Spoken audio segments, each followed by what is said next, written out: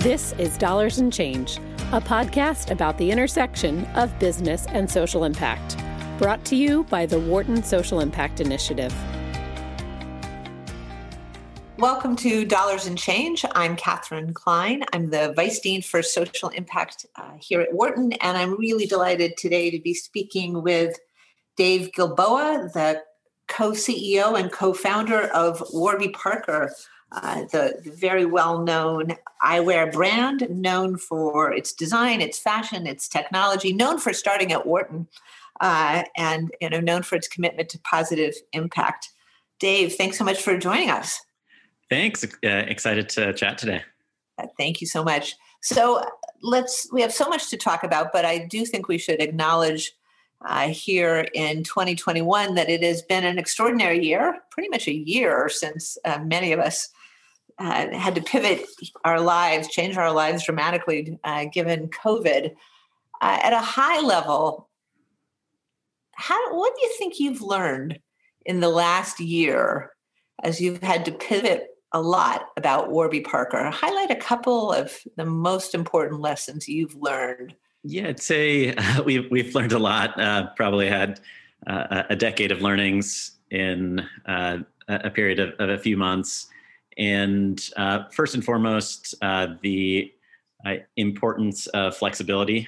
So we've had to change every aspect of our business, from shutting down our offices, closing all our retail stores, closing our optical lab where we produce glasses, unbolting production lines, moving stations more than 6 feet apart, implementing mandatory sanitization, temperature checks, regular COVID testing for our entire team, figuring out how to operate in a fully remote environment, figuring out how to serve customers that all of a sudden weren't able to shop with us in ways that they're used to, weren't able to go and to get in-person exams, and pivoting to really focus on our e-commerce offering and our telemedicine offering, and finding ways to be productive as a team, even though everyone was kind of isolated. And we, I think, are just so proud and impressed by the resilience that our team has shown over the period of the last year, how we've all come together, how we've all been able and willing to support one another and go that extra mile and be as flexible as is needed, given how quickly we've had to respond to new information and make adjustments on the fly. And I'd say, probably the second area in conjunction with flexibility is being extremely clear with our values and how those values help us prioritize decision making. And so we had to make the most challenging decisions that we've ever had to make as a business. One example being when we shut down all of our retail stores on March 12th of last year. We were one of the first national retailers to do so, the first optical retailer to do so. And this is when there was new information that was emerging that that COVID-19 was going to be really serious, but there was still a lot of uncertainty, and we didn't feel like we could operate our stores and keep our team safe and keep our customers safe. And so even though more than half of our sales came from our stores, we made the decision to shut all those stores down. And we had 1,500 retail employees that all of a sudden we had to think about how to deal with a situation where we didn't know how long those stores were going to be closed. And we decided to pay all those team members for several weeks and ensure that we guaranteed their wages for several months. And those types of decisions were kind of challenging at the moment, but leading with our values and being very clear that the health and safety of our team was our number one priority kind of made those decisions easier and clearer while we were responding to new information on kind of on almost an hourly basis. Right. Wow. You paint such an impressive and intense picture of all the ways Warby Parker has had to adapt, and and it's a story, of course, that many companies have faced, many families have faced, many individuals have faced. But as we look back over the last year, it's remarkable to see all the kinds of changes we've had to make and you've had to make. You've talked about prioritizing your values and holding true to your values, and that has always been a part of Warby Parker. When you launched with the buy a pair, give a pair commitment that has been an important part of your strategy, your brand, your commitment. And I'm curious how that has evolved during COVID, how that has evolved over time. So, again, so much to talk about, but hopefully you can give us at least a little picture, since many of people will know this program well. What does it look like today? Sure. Yeah. So we launched Warby Parker in early 2010, and we were excited to bring innovation to a massive industry that we thought was overcharging consumers and really not investing in product or distribution innovation, and thought that there was kind of a better way to offer really high quality, beautiful products at a reasonable price point and create delightful experiences around it.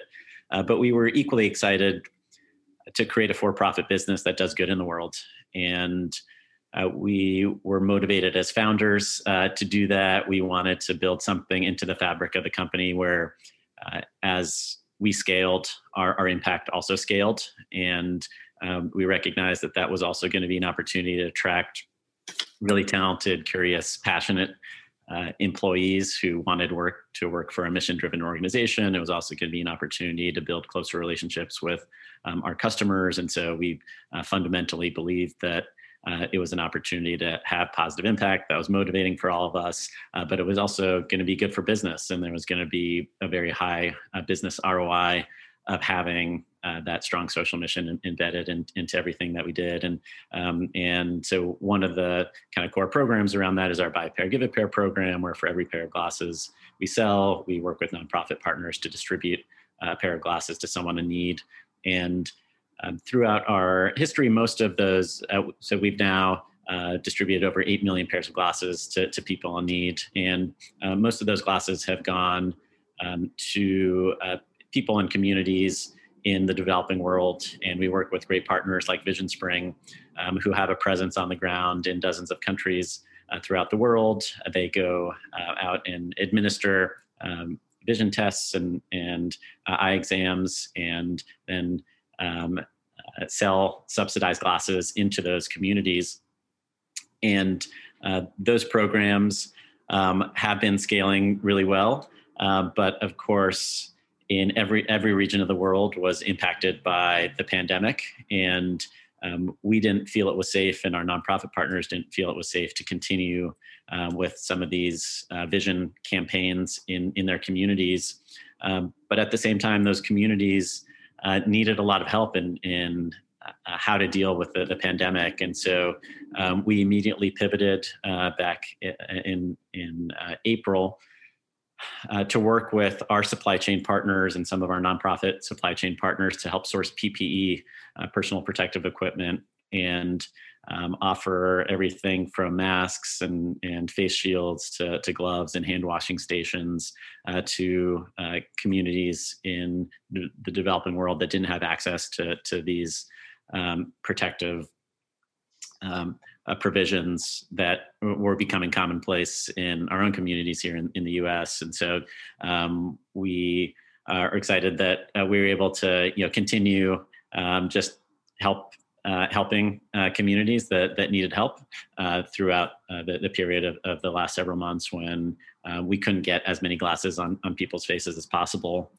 And then the other program that we're excited to scale, we call Pupils Project, where we go into schools in the U.S., offer free vision screenings, eye exams, and then free glasses to any student who needs them.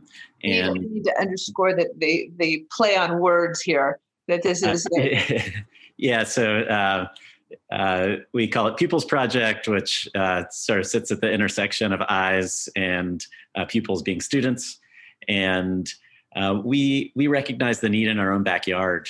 So our company is headquartered in New York, and there are 1.1 million students in the New York City public school system. It's the largest school system in the country. And we set up a few pilot programs in schools around New York, and we had a number of our own employees volunteer, a number of our own optometrists volunteer to set up single-day clinics where we did just free screenings for students to understand how many of them were visually impaired and how many of them actually had glasses to correct that impairment. And we found that up to 25% of these students needed glasses and didn't have access to them. And they were disproportionately located in low-income areas. Excuse me. And so that was incredibly eye-opening, no pun intended. And so we immediately tried to figure out how can we help solve this problem. And we were able to establish a public-private partnership with the mayor's office in New York, where they allocated over $10 million of funding. Warby Parker put up a significant amount of funding. And we started going into schools and offering free vision screenings, exams, and glasses to any student that needs them. And then since we launched that program in 2015, we've expanded to Baltimore, Philadelphia, Washington, D.C., and soon a number of other cities. And we had to put a lot of those efforts on pause while schools have been closed or in-person classes have been closed, but we're eager to really scale up those initiatives as soon as all students are back in classrooms. It's a stunning number that you estimate that 25% of kids in these school systems, and these are public school systems, need glasses and don't have it. Yeah, it's pretty staggering. And a lot of these kids really don't have the same opportunities as a result of this visual impairment that is imminently solvable. Glasses have been around for 800 years, and it's a failure of society, especially one of the wealthiest cities in the world of New York, where there are over 200,000 students who need glasses that don't have access to them. And so we're hopefully creating a lot of opportunities for students directly through this program, and also creating awareness of how big an issue this is. Right. Yeah. I mean, clearly a tremendous need for both, but I these numbers are, as you said, they're staggering. I had no idea. I don't know that I ever thought about this. If you'd asked me to estimate the size of the problem, but that's a stunning and worrisome number. So as we think about these issues and we look back at the last year, obviously the last year has brought, for many people in the United States, for many business leaders, just strengthened awareness of racial equity challenges in this country, racial inequality, and just economic inequality overall.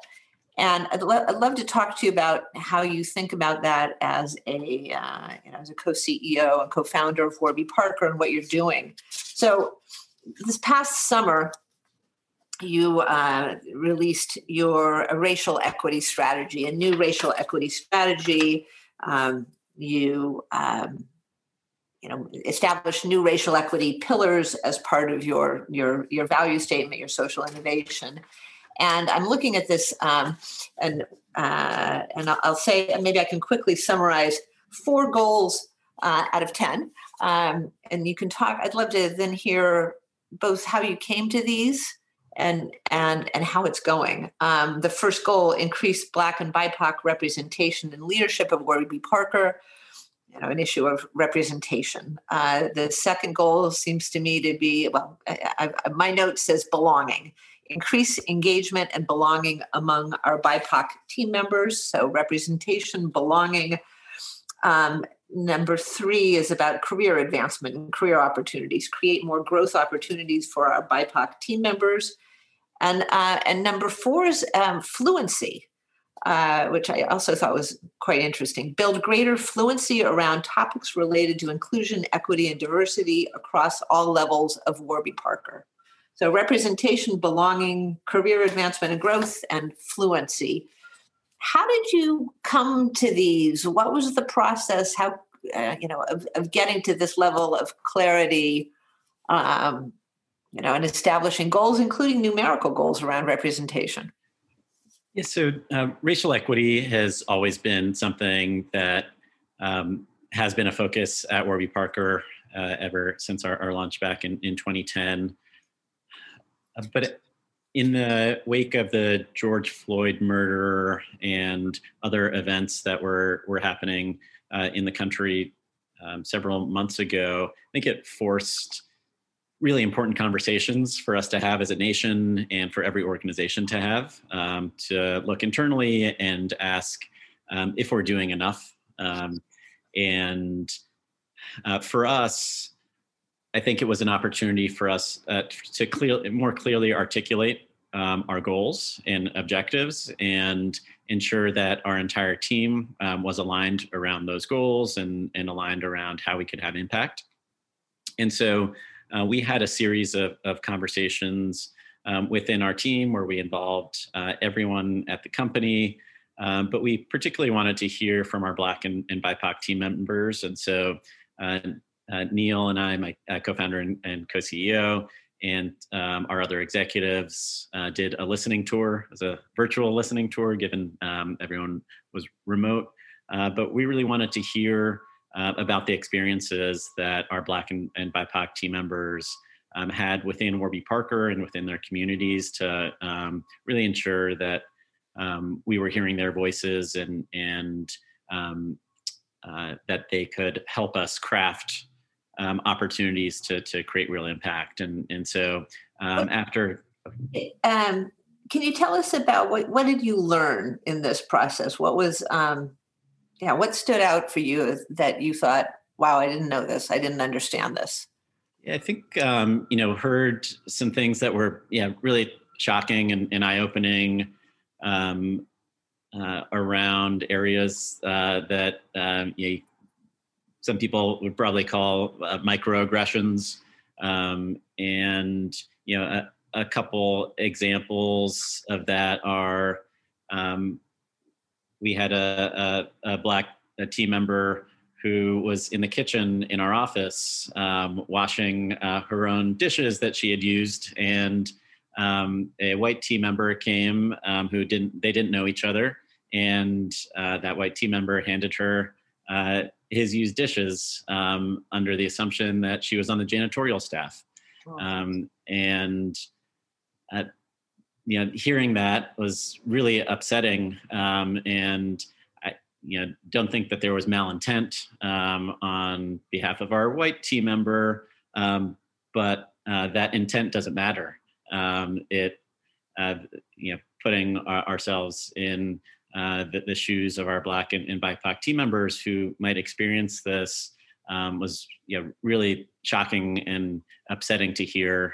And hearing about some of the experiences in our stores where a white customer might be engaging with one of our Black team members in the store and ask to speak to the manager, even when our Black team member is that manager.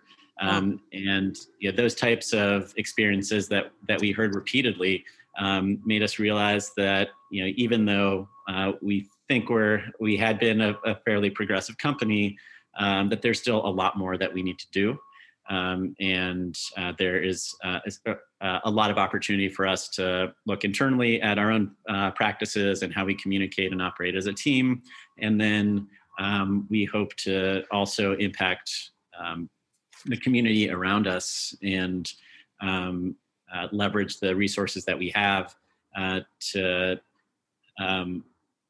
positively impact the world, not only within Warby Parker, but outside of it as well. And so, a couple examples you mentioned around representation in leadership. We had been publishing some diversity stats in our impact report for the previous 2 years, which is available on our website. But we realized we hadn't gotten super granular. And we had previously just published kind of our overall Warby Parker statistics, but thought it was really important to break that down by level and show that there are differences in representation amongst our senior leadership levels and people managers relative to the overall employee base. And we want to work to correct that. And so these are long-term initiatives, but we want to be transparent around where we are and how we make progress over time. And I just got an update that, over the last year, half of the people managers that we hired identify as BIPOC. And so, I think that's an indication that we're kind of on the right path, but it's going to require a lot of work for us to have a truly representative organization at all levels. And at the same time, we think that there's opportunities that we can help increase representation outside of Warby Parker. So we now employ or work with over 100 optometrists. Less than 3% of all optometrists in the US identify as Black. And so we started working with NECO, the New England College of Optometry, one of the best optometry schools in the country. And we endowed full-time scholarships for Black optometrists. And we think that is an opportunity for us to play a role in creating better representation, creating better opportunities for Black and BIPOC citizens, whether they work for Warby Parker or not. Do you think, when you look at what other companies are doing, because many companies are strengthening their diversity practices, do you think, is there any one thing that you think that Warby Parker is doing, has learned, that you would encourage other companies to take this extra step? Because, as I said, my impression is this is a quite well thought out document. You've made a lot of commitments. You've established goals. Yeah, I'd say probably the biggest thing is that we've learned in every aspect of our business is that you only manage what you measure. And if you don't clearly articulate goals, if you don't clearly publish your statistics and data and make that transparent to everyone in your organization and people outside the organization, this is never going to be enough of a focus. And certainly there are a lot of programs and trainings on unconscious bias and inclusive interview training and things that we're doing that we think every organization should be doing. But if you don't have clear objectives and clear data that you can measure longer term progress against, then my fear would be that some initial motivation to put kind of some of these programs in place, but that's going to wane over time. And so we will continue to publish public reports around how we're progressing against each of our objectives, and would encourage every other company to do the same. Great. And then obviously very closely related to, racial disparities in this country are income and wealth inequalities. And we've seen those. If we didn't know they existed, one need only look at COVID statistics to really understand the kind of disparities we have in this country around who are essential workers, who has access to healthcare, who can stay at home and work comfortably away from the risk of COVID or substantially reduced risk.